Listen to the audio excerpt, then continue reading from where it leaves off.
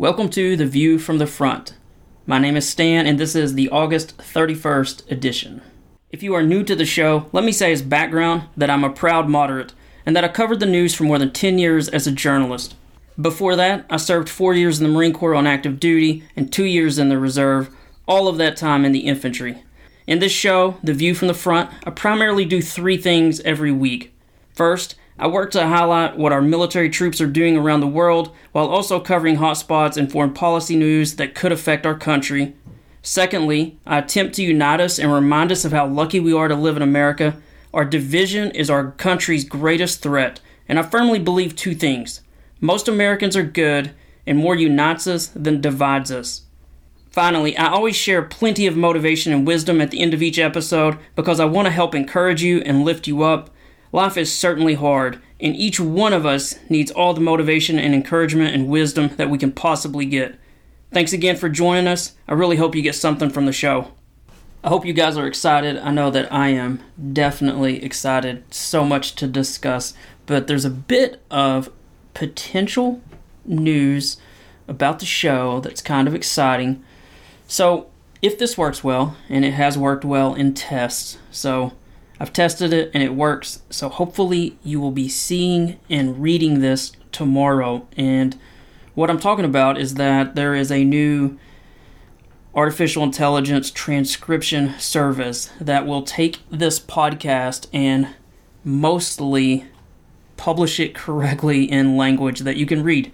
And that is beyond exciting for me because I've noticed that my audience is essentially, it seems, about 50-50. About half of the people that talk with me by email or comments really love it when I do newsletters.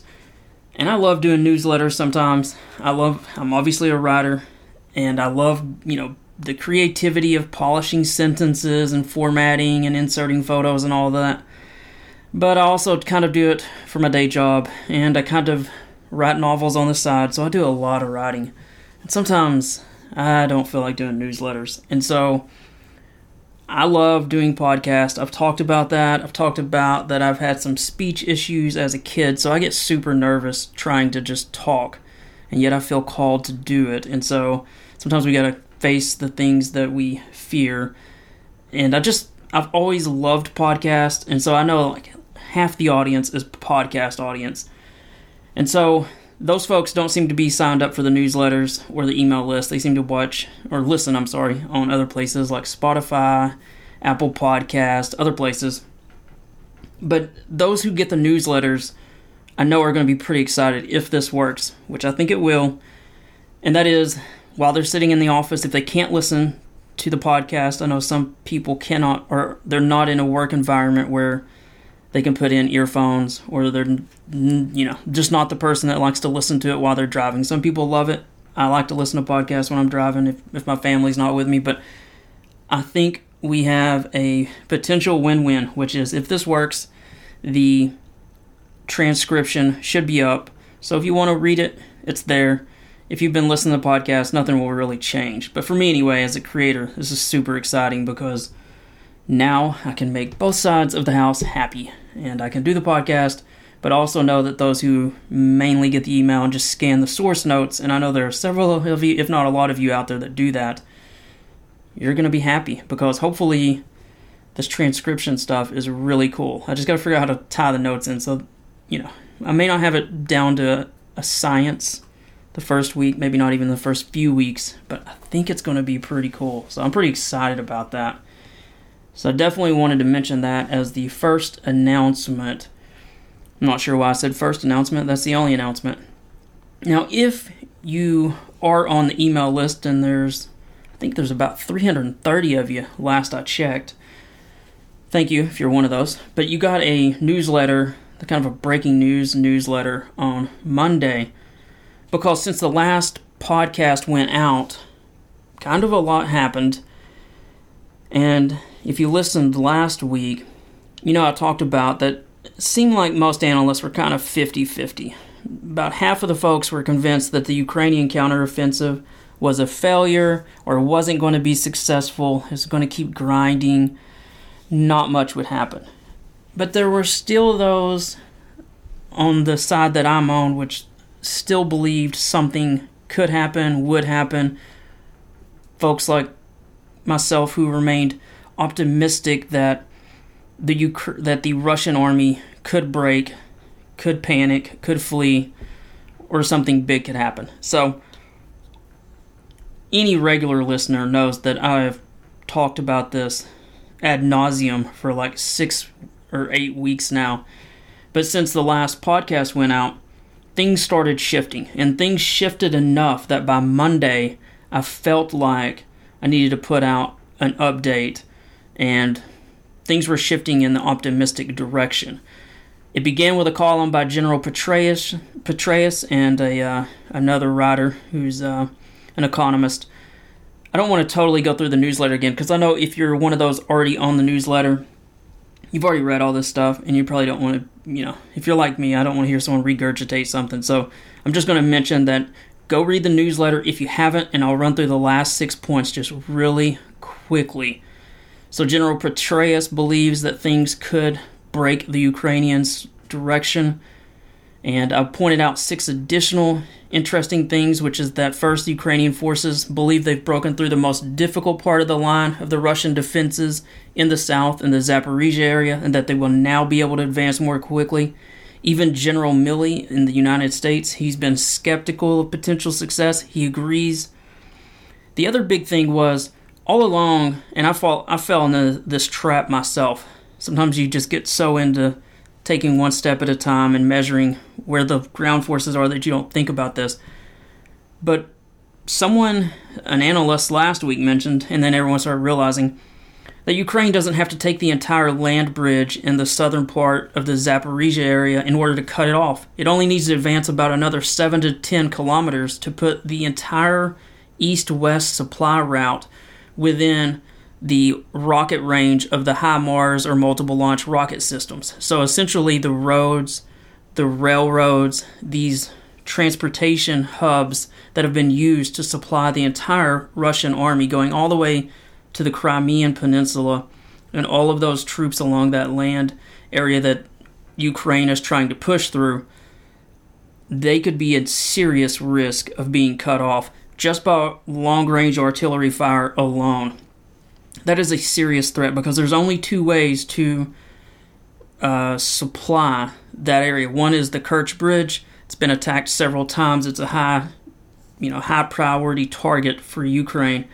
So you've either got the bridge or you've got these roads and a couple of major railroads, which could easily be attacked by HIMARS relatively soon.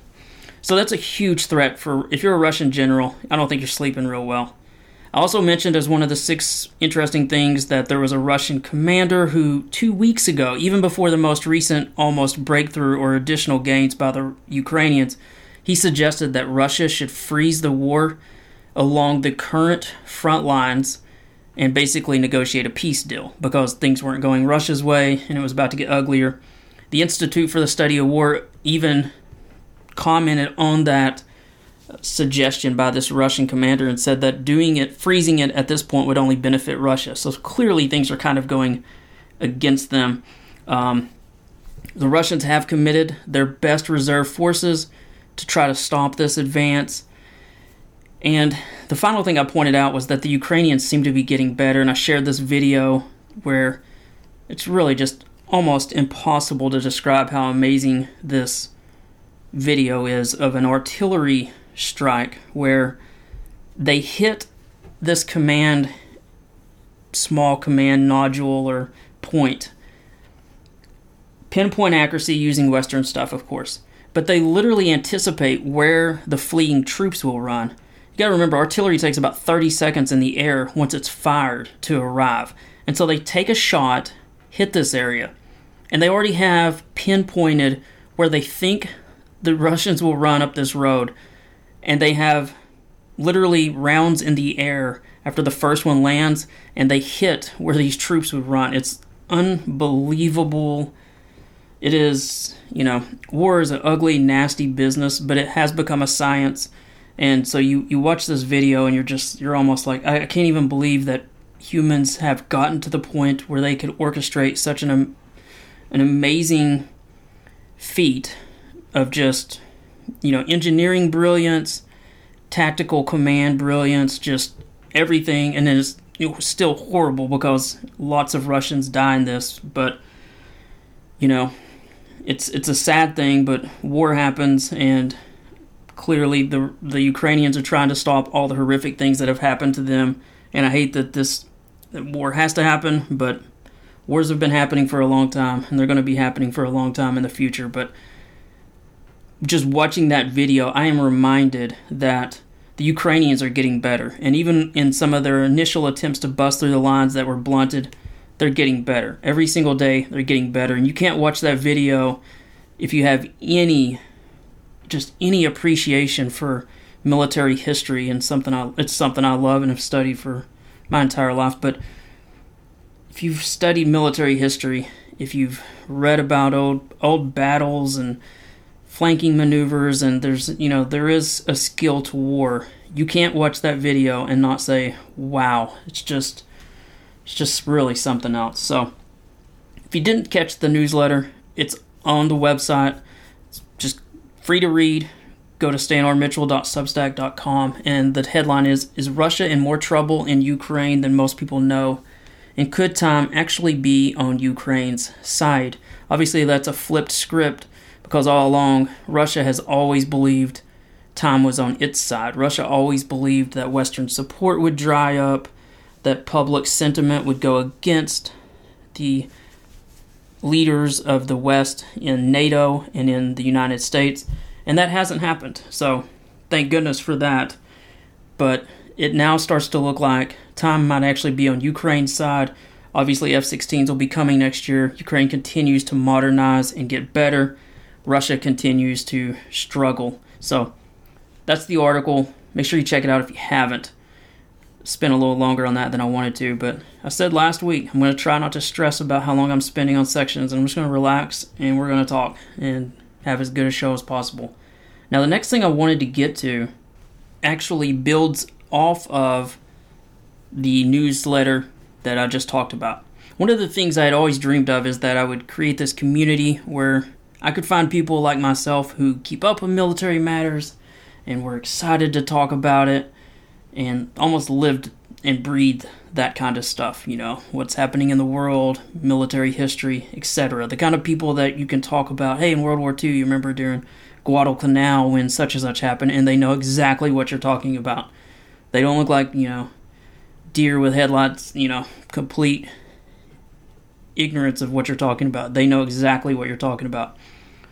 And I've kind of built this small community, and after putting out that newsletter, there was just some incredible analysis that was posted as a comment. And I've corresponded with this gentleman quite a bit the past year or so, and he's a subscriber. And so I say, hey, I asked for permission if I could use the name. And so I say, hey, Eric, can I use your name? And if so, can I mention you're in the military? And how much are you comfortable with me saying? Are you comfortable with me using your full name or just your first name? Are you comfortable with mentioning... I knew he was a long-term vet. I knew he was retired. I thought he was like a senior enlisted person. But he gave me permission to use his full name and his rank. And the funny thing is, turns out the guy's a lieutenant colonel, which is way above the pay grade of just a nobody sergeant like myself. And I've been talking to this guy for the past year as if he was just... I thought maybe like a master sergeant or like senior enlisted, because he just seemed really humble and down to earth. And so I've just talked to him just like he's someone that's been in the trenches just like me. And when he told me what he actually was, a lieutenant colonel, and had done a combat tour with in Afghanistan with Enduring Freedom. He's done 3 tours in Iraqi freedom. His MOS is armor as well as intelligence officer, retired, as I said, as lieutenant colonel. It was just like, I told him, I said, it's going to be awkward now, because the whole time I thought this guy was somewhat in my realm, even though like a master sergeant isn't even in my realm really. But I'm so honored that he's allowing me to say his name. His name's Eric Karras, retired, 22 years, lieutenant colonel. But I wanted to share his comments, and they're really just, I don't know, if you keep up with this stuff. This is what he says. He said, here are my thoughts. The Russian army of 2023 is not the Red Army of 1943 at Kursk. The Russian army today in its current state in Ukraine is more like the Confederate army at Petersburg and the German army in 1918. So in Petersburg, that's in the Civil War, the Confederate army, that was well toward the end, and General Grant was just hammering them. There was about an 8-month siege, but there was a lot of fighting along lines. It was really bloody. And in fact, the casualties were so bad for the North that a lot of people were saying that, General Grant was a butcher and this was just horrific, and, maybe we should just have peace with the South.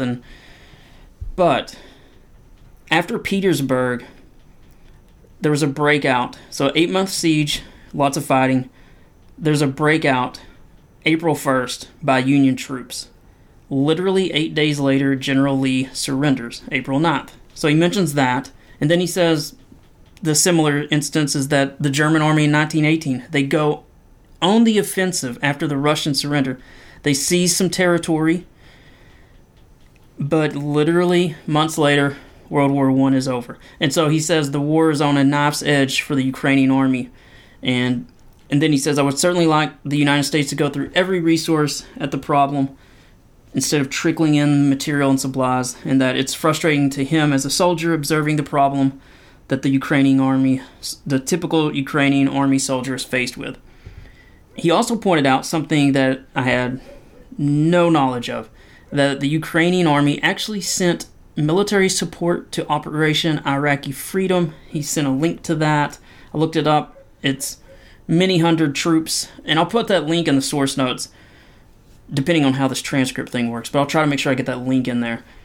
Just a reminder that Ukraine was literally helping the United States at a time when Operation Iraqi Freedom, in case you've slept since then, was not very popular at the beginning, and it wasn't exactly popular midway or toward the end, but Ukraine did support the United States, so I appreciate him bringing that to my attention.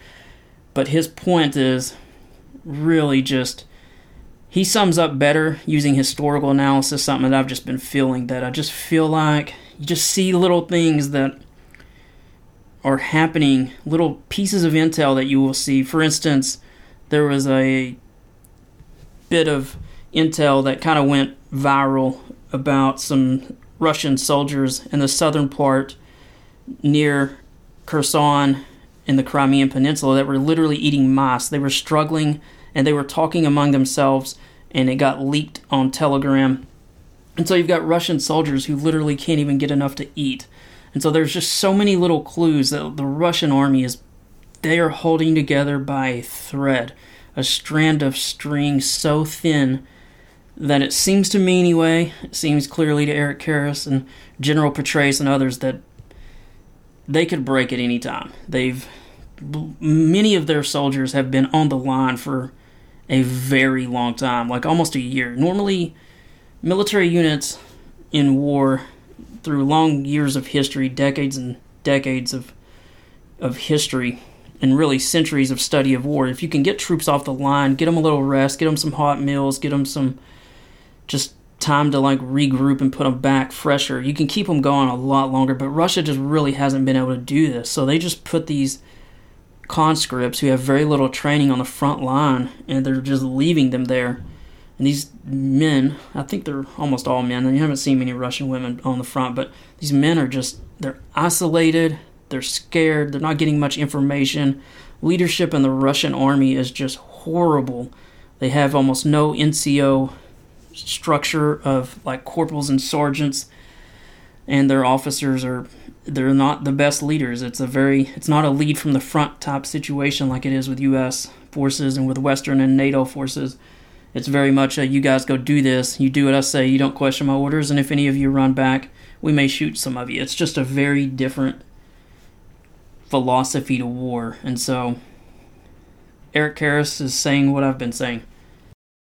Moving along, I mentioned last week the increased drone attacks inside Russia by Ukraine, and how they had destroyed last week one of the bombers that Russia had. What a valuable target that was. things have just gotten even worse for Russia since then. And in fact, recording this on Wednesday, the largest multi-position drone attack happened inside Russia, where probably well over 100 drones hit multiple places inside Russia, and they damaged at least 2 large transport aircraft in Russia, possibly as many as 4. Some social media saying 4. The BBC was saying 2 for sure, but it led to this large fire at this one Russian airbase. But they hit the Moscow, they hit like 4 or 5 different sites. It's just really just crazy how effective these drone attacks are inside Russia. It's clear that Russia does not have its air defenses up very well.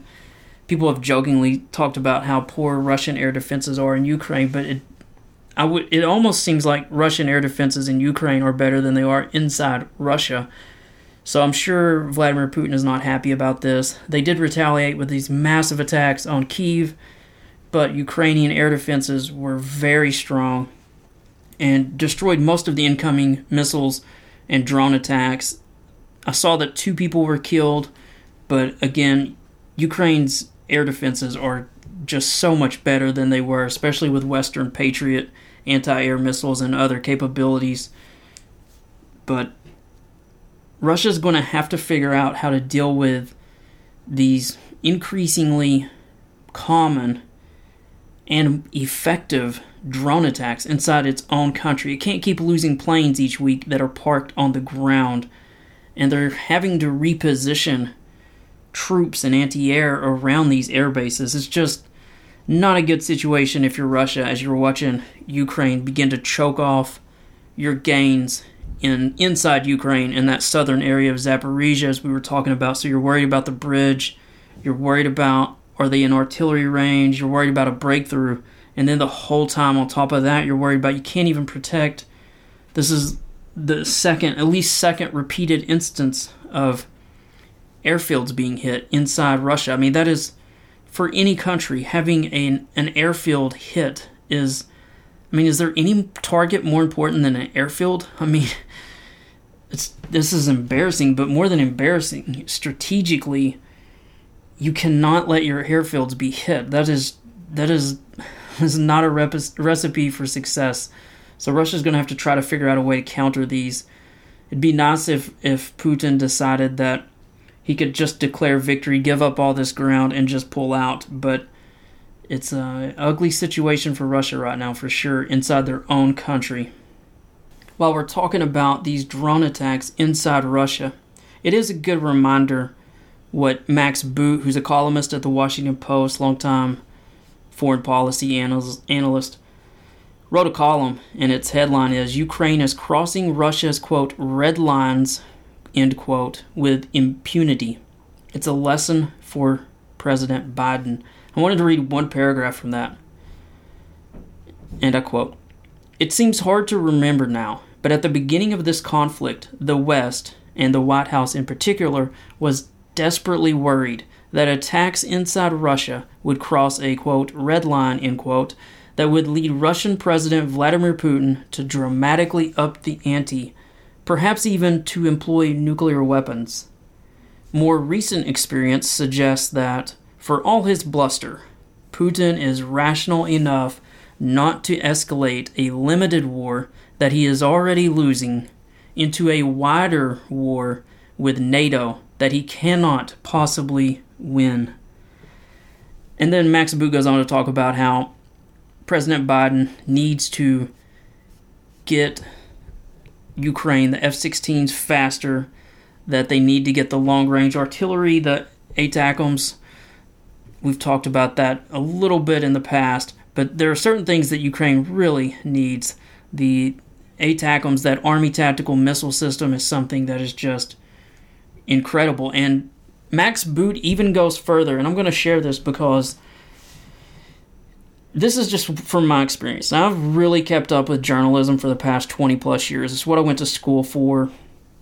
And this is just my view of journalism that I've really, I literally owned a newspaper for 9 years in a small town. I covered a small town before that. I've really kept up with foreign policy. I used to dream of being some big, reporter that eventually had his own column in, like the New York Times or the Washington Post or the Wall Street Journal. So I've always kept up, especially with foreign policy stuff. And I want to mention one thing that Max Boot said, because in this long history of mine of at least a solid 20 years of really keeping up with how things work in journalism, you just realize that things sometimes get leaked out there. And it's almost like sometimes the politicians push it or someone in the Pentagon pushes it, and it's literally testing the waters. You put it out there and you see what happens. Now, if the columnist is super attacked, or if it gets a lot of coverage on TV as just insane or stupid or whatever, then the idea doesn't happen. But if you put it out there and it doesn't really even raise an eyebrow, then it kind of starts to get pushed out a little bit more. And then before long, whoever's idea it really was is actually comfortable enough to begin putting their name behind it. Because the reality is most people in Washington, D.C., they get there by being very cautious, if not cowardly. But you don't make it to the heights of power in Washington by being super aggressive and always being out front. That's how you get cut down. And so these people have learned to push things out very easily, very softly, very mildly, and you kind of just test things. In this column, Max Boot mentions 3 things about the administration's hesitation to provide F-16s to Ukraine. He mentions the long-range ATACMS, those Army tactical missile systems, which would be amazing. They have a lot more range than the MLRS, the multiple launch rocket system rockets. But the third thing he mentions, and I'm only mentioning this because it's the first time I've really seen it in print. Little old Stan was kind of half throwing this out almost 9 months ago, but I'm a nobody. I don't have a big audience. But he mentions challenging the Russian blockade of the Black Sea. We know how Russia continues to threaten to stop the grain deliveries, the grain shipments. And almost 9 months or a year ago, I said, before the first grain deal was in place, I said, why can't all the countries get together, create a joint fleet, and say, we're going to go into the Black Sea and we're going to escort some ships out. It's not an act of war. We are not attacking anyone. So this is just a crazy idea by Stan. It was a stupid idea probably. It was risky, which is why I'm not running any country. I'm just throwing out ideas. But after I said that, I remember this well because it was a big deal for me. Like 2 weeks later, an admiral threw that out as a possible idea. And then, lo and behold, the grain deal happened. Probably Russia realized it was about to happen. And I apologize, I can't remember who the admiral was. But I just remember posting a lot on social media. Holy cow, Stan threw an idea out, and like 2 weeks later, it's being talked about in the halls of Washington. Not that they heard my comment, I'm not suggesting that. But it was a big moment for little Stan. Let me just say that. But I do bring this up because it hasn't really been talked about in a long time. And Max Boot did throw out challenging the Russian blockade of the Black Sea. As a reminder, I think it was a couple of months ago. You guys' memory might be a little better than me. If I had time, I would have researched this, but I'm just kind of spitballing right now. But you remember how Russia damaged one of our drones in the air, Reaper drone, if I recall correctly. And at that point, the Biden administration kind of pushed back a little bit, and they said, we're still going to keep up our surveillance, but honestly, we kind of took a step back. But since then, the grain deal has kind of been on again, off again. The Russians have kind of been throwing their weight around, but the Ukrainians have been increasingly hurting Russia's naval fleet. They don't really have much of a fleet there anymore. Most of their ships, actually about all of them, are inside ports because they can't be defended. But I'm just mentioning, just as a bookmark, that Max Boot mentioned President Biden needs to not be worried about provoking Putin, and that maybe he threw you out as an idea challenging the Russian blockade of the Black Sea. So it's in a political column. We'll see if anything comes out of that.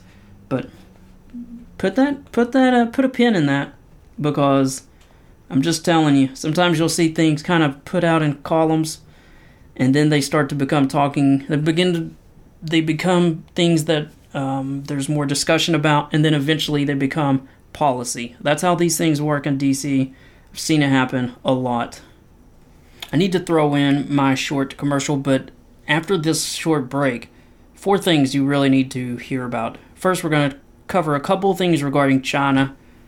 We're going to share some sad news about the Marine Corps. And then finally, before we get to the motivation and wisdom section, I'm going to share a hot spot you probably haven't heard about that involves ISIS doubling its territory. And for now, it probably doesn't matter, won't make the news, but it kind of reminds me of a place called Afghanistan, which really didn't matter either until ISIS built up enough of its, although back then it was Al-Qaeda, but a similar terrorist group built up enough infrastructure to launch attacks from there. So I'm going to mention that place, which has barely made the news. I think you'll be interested in that as well. And then, like I said, we'll get to the motivation and wisdom section. Just a quick reminder, if you love what you're listening to and would like to help support the show, you can do so by signing up as a monthly paying subscriber. For $5 per month, you can help us sustain, grow, and improve the show.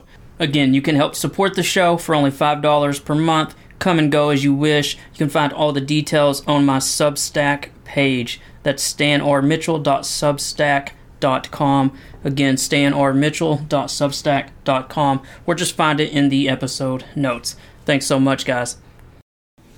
The first story I wanted to share regarding China is from about almost 10 days ago. From the Washington Post had this long piece about China and an interaction, or a number of interactions it had, with the small country of Fiji. Now, I know most people aren't even really aware of where Fiji is. It's somewhat nearish Australia, but it's quite a ways away from there. But they had a signed deal with China for some trade and some police cooperation. And China, being China, pulls what I'd call a China. And so the background of it is, so there was this little known agreement between China and Fiji. And China decides that something's going on down there that they need to investigate. So initially, 4 Chinese detectives show up in the middle of 2017 as part of an inquiry, is what they said. And instead of asking local officials to help carry out this investigation of what they said were Chinese nationals that were suspected of running internet scams from the South Pacific island of Fiji, they just went and done it. And so the Washington Post interviews these police officers who are in Fiji, and of course now the country is beginning to increasingly grow against China, because China sends in some police and they just literally just do everything with almost no regard to local authorities, no regard to local law. Just weeks after these initial 4 police officers land, the article says scores of Chinese police officers arrived.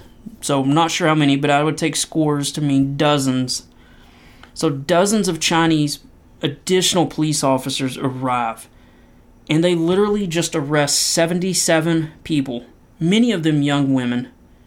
No trial, no nothing. Marched in handcuffs and hoods across the tarmac to a local airport, and then they were flown to China.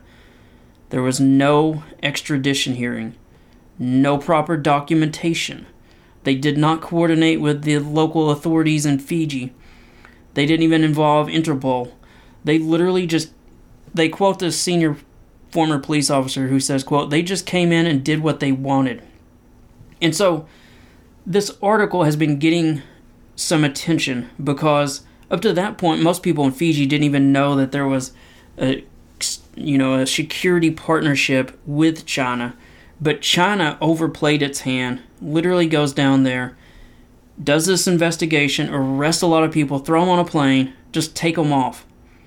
And so there's a lawyer in Fiji, a prominent one, who said, quote, "We didn't even know there was an agreement, and the next thing we knew, there were knocks on people's door doors, and there were Chinese people in full uniform arresting people.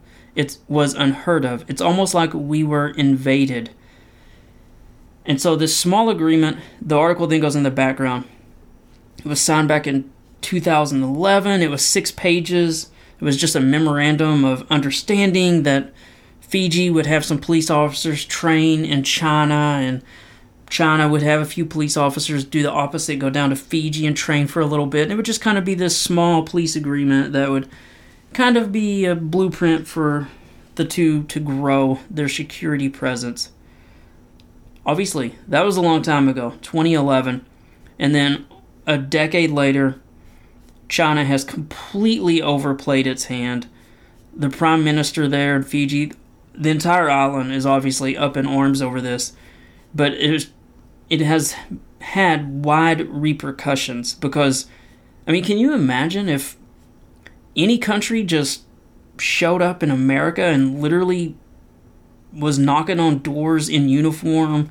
You know, even, I'm trying to think of even like an ally, like if they were British troops or French, we'll say French or German. You don't know, you know they're allies, but they speak a different language, and these guys in uniforms are like knocking on doors and interrogating people, and next thing you know, they're putting people in cuffs, and next thing you know, like, people are getting flown away. I mean, can you imagine? I can't even, honestly. In America, we're so used to having, wide oceans to help defend us and not having to deal with things such as that, not being bullied like small islands like Fiji. But I can't imagine the uproar after that. But of course, there's been uproar, and this has helped other countries in Asia. I feel like I say this a lot on the podcast about how it isn't just the U.S. who's trying to contain China. There are lots of countries that have just seen China's human rights record. They've seen, even on an example like this, where their police will go in and just arrest people. There's no trials. There's no anything. There's just, you see people put in cuffs and a hood and they disappear. And you don't even know, are these people going to reappear? Where were they sent? Were families notified? Is there any legal representation? Is there any chance of appeal? Is there even going to be a court of any type of court procedure happen? Any type of judicial anything? No one knows. And so I just wanted to share that story because I think I've seen the same thing start happening in Hong Kong as China began to really get its claws into Hong Kong, and they get people arrested. They start putting local leaders in that are pro-China, and they almost just begin to dominate areas. But the difference is that Fiji's almost, I think it was said, 4,000 miles away. Or I'm sorry, 5,600 miles away from China. 5,600 miles away. They have no military anywhere near there, and they still had the gumption and the just insane belief that they could do it, that they could just fly in a few dozen police officers and arrest 70-something people. Just go do it, because they can, because they're China, because they can just bully people. So I'm obviously very pro-America, and I know that America's not perfect, but when people talk about America not being perfect, I always just think like, who are we comparing America to? Is it China? Is it Russia? Is it Saudi Arabia that just sentenced a guy to death because he put up some tweets? He had 10 followers. They literally just sentenced a guy to death. Saudi Arabia obviously butchered a guy a few years ago. I mean, like, who are we comparing the United States to? So I always want us to be careful when we are, we do have to be vigilant against government overreach. There's a reason that America is one of the greatest countries in the world. We don't tolerate, bad things happening without people getting very frustrated and upset in America. If not, marching in protest and voting people out. We just don't tolerate. We've fought very hard to keep strong human rights in America. And so I just wanted to mention that story because that story about Fiji just really, I feel like I say it every week, but we just have to realize that China is not, you can't compare America and China when it comes to human rights and how they will operate if they are not contained, because This is how they operate with a country, like I said, 5,000 plus miles away with just a few police. They just arrest people and put people in hoods and fly them away. That's how they do it. So if you don't think that what they're going to do to Taiwan and some of the countries near them, Vietnam, all these countries that are in their sphere of influence, if you don't think that China has plans for those places, you're not paying enough attention. And certainly the countries around China are paying attention, and that's why they're all banding together, because China is a very large bully, and they do not think or operate like most Western countries do. And it's just something we have to be very aware of, because if we are not aware, and if we do not build alliances, build up our deterrence, and help them make the right decisions, it's not going to be a pretty sight. Anyway, that was some great reporting in the Washington Post. I know most of you don't have that subscription. I'll put a gift link in the source notes so you can read it. It's basically like a magazine article, so it's several thousand words, but it's really just in-depth, great reporting. And the headline is, China's Global Leap. China hoped Fiji would be a template for the Pacific. Its plan backfired. And then there's a subhead. Fijians are increasingly souring on China, an example of how Beijing can overreach as it attempts to build its global influence. So, good article. I'll put the gift link in the source notes so you guys have access to that. The second China story I wanted to share, or China-related story, involves Japan, South Korea, and the United States. You guys probably heard a week or so ago about a big agreement that was signed involving Japan, South Korea, and the United States, and I'll talk about that in 1 second. But historically, Japan and South Korea have not gotten along, and I'm talking all the way well past Korean War, well all the way up until 2000, 2010. There's been a lot of Japan and South Korea kind of really dislike each other. I'll share a link to an article that goes into some of it pretty well. It's written by an analyst in Asia that goes way into the history. But the short of it is, Japanese people think Koreans are inferior and untrustworthy. That's the reality. It's straight up racism. And you can read this article or dozens of others, and you can read Japanese political figures who have said it. But in the past, obviously Japan, as part of its imperial expansion back in the 1900s, invaded Korea. They used Korean women as comfort women. They were trying to partly, literally, make the Korean people more like Japanese. I mean, it's really just almost gutter stuff to even read some of this stuff. But clearly, if you're from South Korea, you're not exactly big fans of the country that invaded you less than 100 years ago and did horrific things to hundreds of thousands of civilians. And so there has been a lot of disunity. Now, before this recent agreement, the United States had an alliance and a treaty with Japan, and we had one. We had bilateral one between us and Japan. We had one between us and South Korea. But we have never been able to, even though we wanted to, get Japan and South Korea on the same page. There's just way too much bloodshed, way too much ugly history. Japan even tried to rewrite its history books in the early 2000s because they didn't want to really, talk too much about the truth of what had happened. That led to additional protests in South Korea. So there's just been a lot.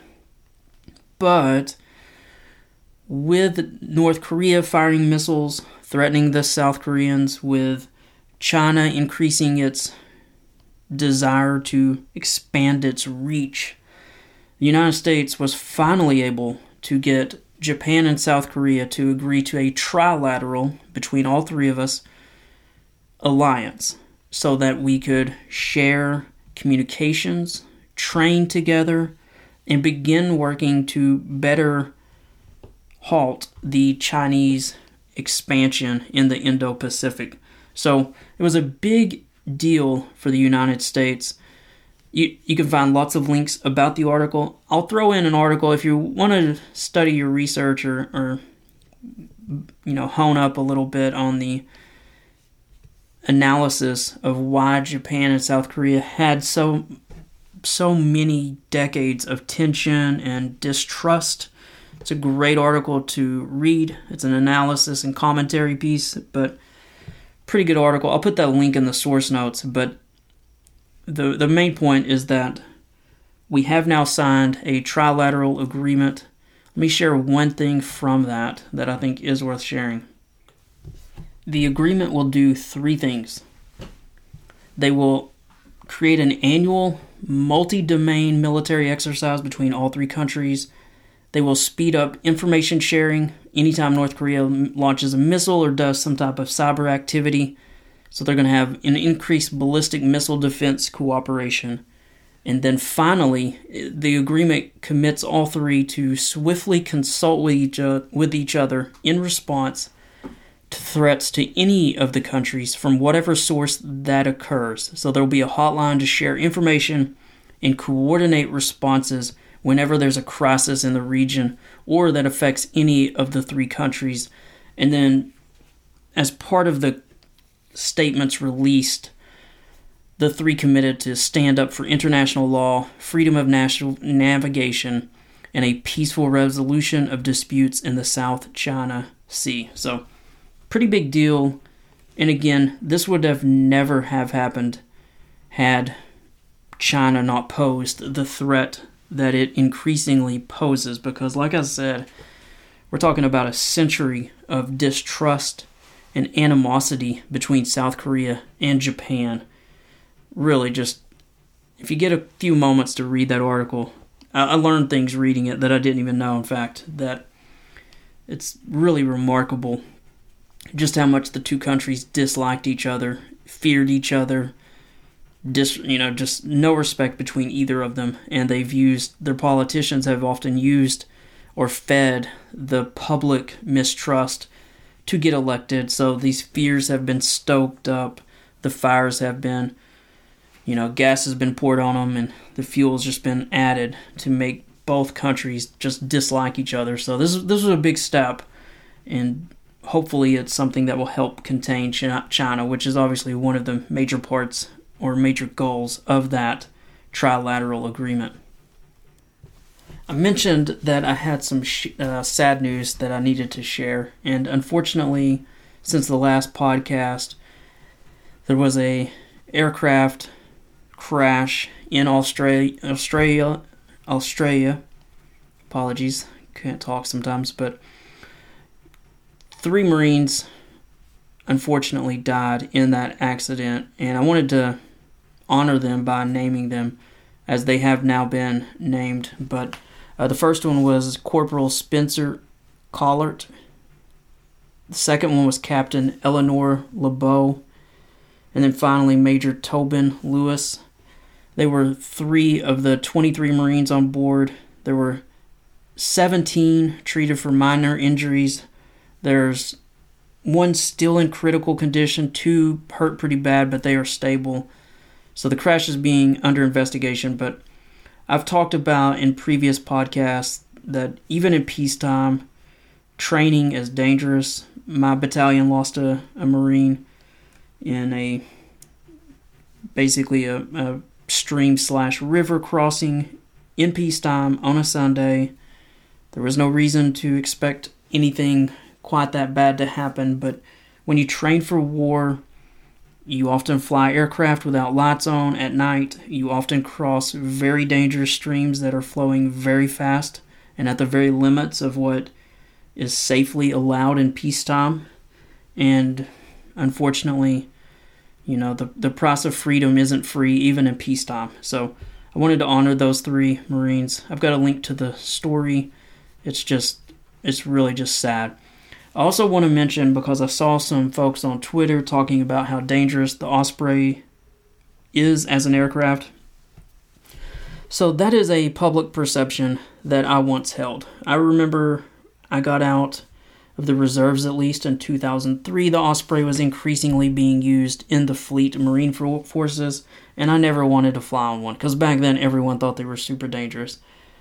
I pretty much held that view since then because I had never really researched it until about a year ago.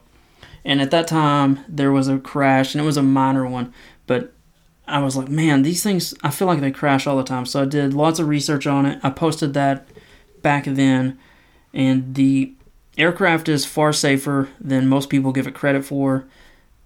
I became a believer again that it's absolutely as safe as any typical helicopter, but it's just being used a lot, and it has lots of advantages over helicopters. It's got more speed because it flies. It's a tilt rotor aircraft, so it has further distance. It flies like a normal plane if the rotors are moved forward into forward momentum. It expands the range of what Marines can operate, and they don't use it as a helo a whole lot, but I have done the research.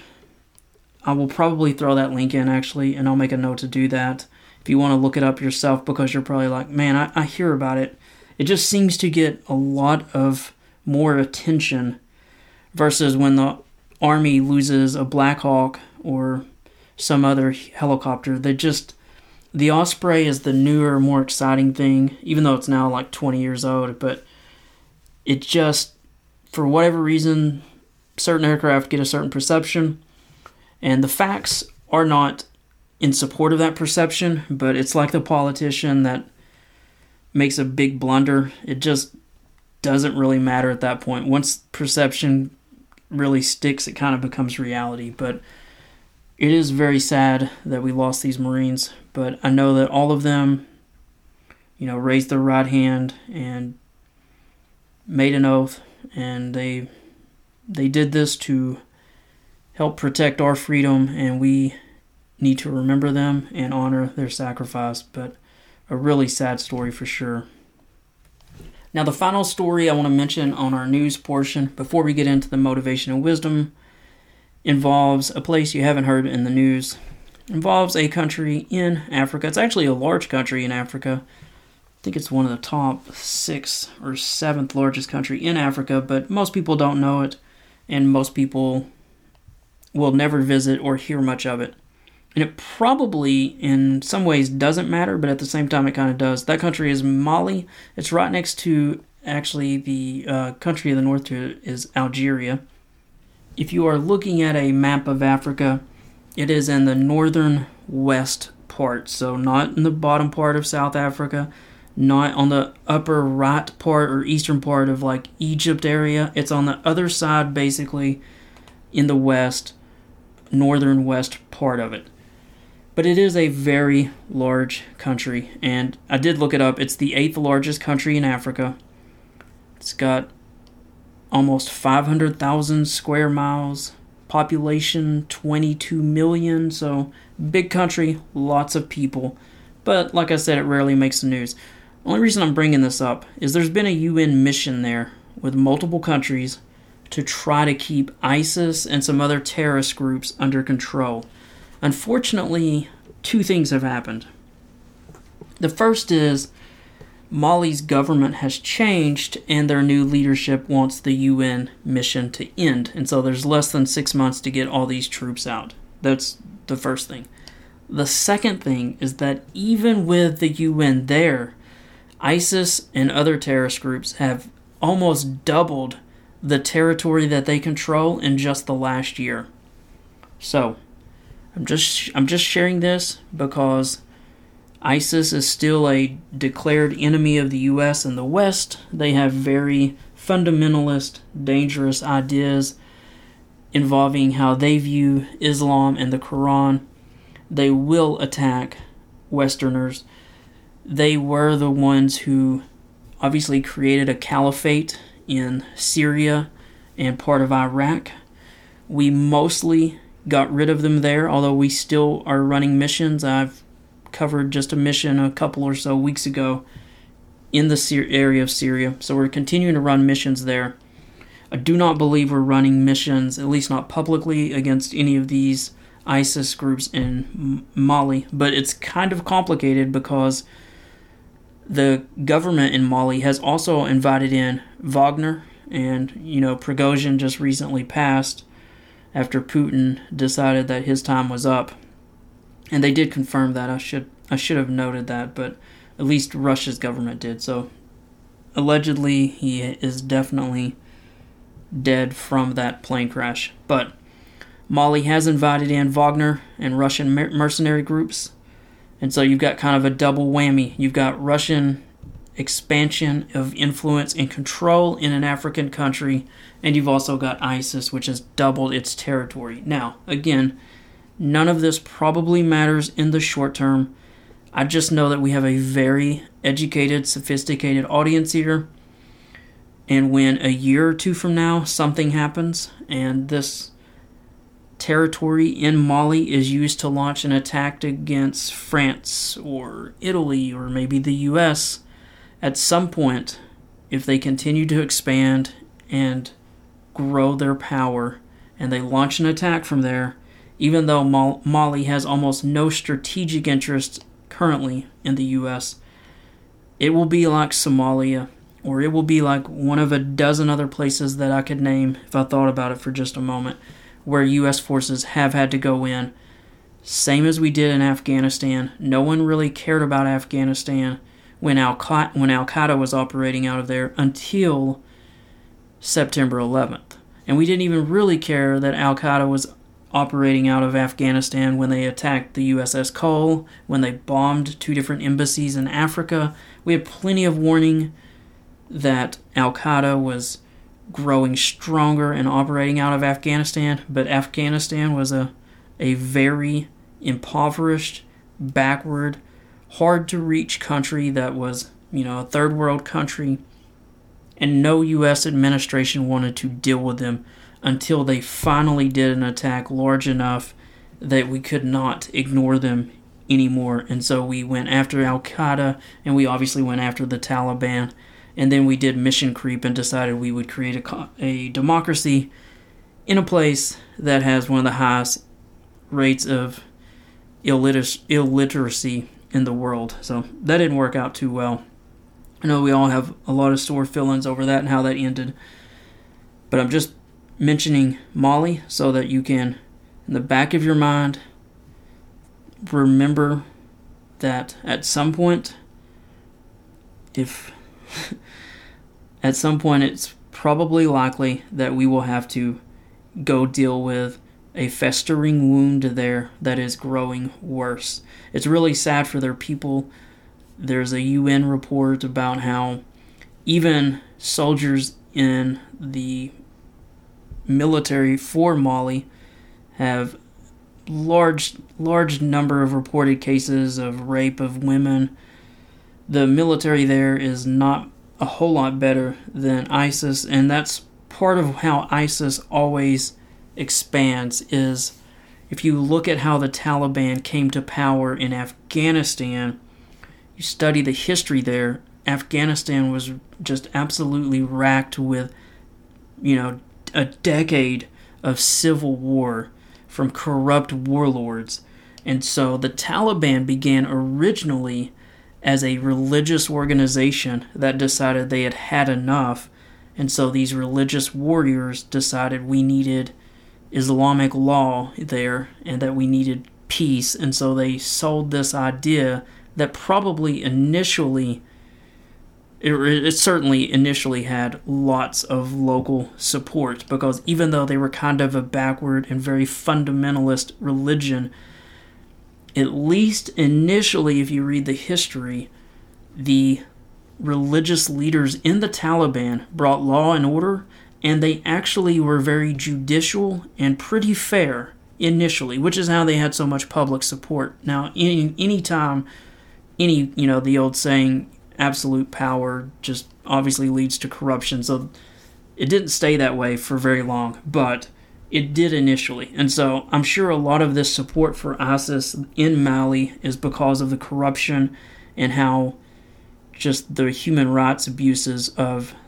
the government of Mali, and also the mercenary groups operating with it, which are also lots of alleged and reported war crimes from them as well. So, an ugly situation that probably will have no U.S. intervention in the short term and will probably have no pretty answer. There's no easy answer, and no one's going to deal with it. So it's just really sad for the 20 million people who live there. But just make that mental note that Mali is probably going to be on the list of places that in maybe 2 to 5 years or so, maybe 10, we'll probably be reading about U.S. troops going to Mali. And hopefully you're still listening to me then. I'm probably going to still be doing this. I certainly plan to.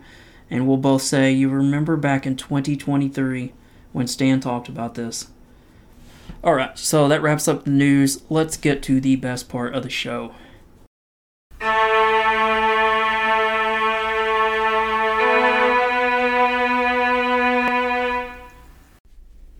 This is the motivation and wisdom section. I share these each week because I strongly believe we could all benefit from a pep talk and from some deep insight and wisdom. And, all of this is stuff that is lacking in our hurried, very shallow world. So I hope these make a little bit of an impact. So here's the first one. You are what you do, not what you say you'll do. Again, you are what you do, not what you say you'll do. So if you're a writer and you're not writing, then, maybe you're not a writer. So we got to do these things that we say we are. Next one. You're meant to be something great. Don't settle for anything less. We all have those doubts, don't we? They just kind of creep in. They come late at night or early in the morning. That you're nothing, that you can't make a difference, but we all can. So again, the quote is, you're meant to be something great. Don't settle for anything less. I can't talk. Here's the next one. The best fighter is never angry. Again, the best fighter is never angry. So we got to control our emotions. Next one. This is a really good one. Small wins are still wins. Celebrate them all. I know for myself, sometimes it's like, man, you're just not making the progress you want. But you got to remember, you're piling these little bricks up. You're making progress. So small wins are still wins. Celebrate them all. Next one. Success is not final. Failure is not fatal. It is the courage to continue that counts. And that is a quote from the great Winston Churchill. Again, success is not final. Failure is not fatal. It is the courage to continue that counts. If you've gotten knocked down, get back up. You've got this. Next one. The first and best victory is to conquer self. That's from Plato. Again, the quote is, the first and best victory is to conquer self. That's why we do this every week. We're trying to improve ourselves. Next one. Never stop being a good person because of bad people. Again, never stop being a good person because of bad people. Don't let this world change who you are. You're beautiful. Keep your little light on. Next one. You don't become what you want. You become what you believe. That is deep. We all want things and we don't want to work for them. But you got to believe and work. So you don't become what you want. You become what you believe. Next one. Intelligent people aren't offended by the truth. That's a deep one. Intelligent people aren't offended by the truth. It reminds me of, I believe it was Jocko Willink that once said that the first step to discipline and improvement and self-improvement is looking in a mirror and being honest. Being honest about, your weight or where you are in life or where you are financially or how you are as a husband or wife or parent. And if you're intelligent, you are not offended by the truth. You'll start to work on it. Next one. Your actions today will determine where you will be tomorrow. It's a good one. Your actions today will determine where you will be tomorrow. Next one. It's a quote from retired Sergeant Major Anthony Spadaro, and the quote was, "Continue to validate your credentials." That one is so deep that I just chew on it all the time. Continue to validate your credentials. We all know someone who was something great in the past, the high school all-star athlete, or maybe even in college, the decorated vet, the academic genius, and we just see them let themselves go, or they settle below their potential, and they kind of just live on their past success, and they're super defensive about it. We don't want to be that way. Don't be the one who did that back then. You want to be doing this right now. So we want people to talk about your current accomplishments, not just your past. So continue to validate your credentials. Let's do a couple from the Bible. And this first one is deep. It's from Isaiah chapter 40, verse 31. Those who wait on the Lord shall renew their strength. They shall mount up with wings like eagles. They shall run and not be weary. They shall walk and not be faint. I'm going to read it one more time. Those who wait on the Lord shall renew their strength. They shall mount up with wings like eagles. They shall run and not be weary. They shall walk and not be faint. That one's just so deep.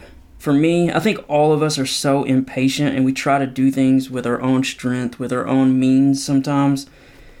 I know I do. I try so hard to grow the podcast, to reach out to more people with my books, to do this. Oh, if I do this on social media, or I need to try this. And sometimes I can get almost frantic in my efforts to do what I think I'm supposed to do.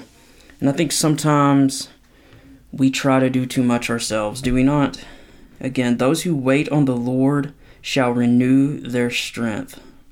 They shall mount up with wings like eagles. They shall run and not be weary. They shall walk and not be faint. Sometimes it's just nice to think about the fact that we're not totally in control. And maybe we just need to not try to do everything ourselves. I'm not saying be lazy. I'm not saying do nothing. But I'm also saying maybe we don't have to be so frantic. This second one is from Psalms 36, verse 9. With you, you being God, with you is the fountain of life. In your light do we see light. So again, with you, you being God, with God is the fountain of life. In your light do we see light. Let's not let the world, darken our light too much, right? I always like to end with this one. Be the reason someone smiles. Be the reason someone feels loved and believes in the goodness of people. I always think that's a good one to end with. And with that, thanks for joining us this week on The View from the Front. As a reminder, please be kind and try your best to love your fellow Americans. So many men and women have sacrificed, fought, and died to keep this country together the past 240 years. Please work daily to unite our country again. The vast majority of Americans are decent, loving, great people. Also, please try to be a better person each and every day. Try to be kinder on social media and how you interact with others with whom you disagree.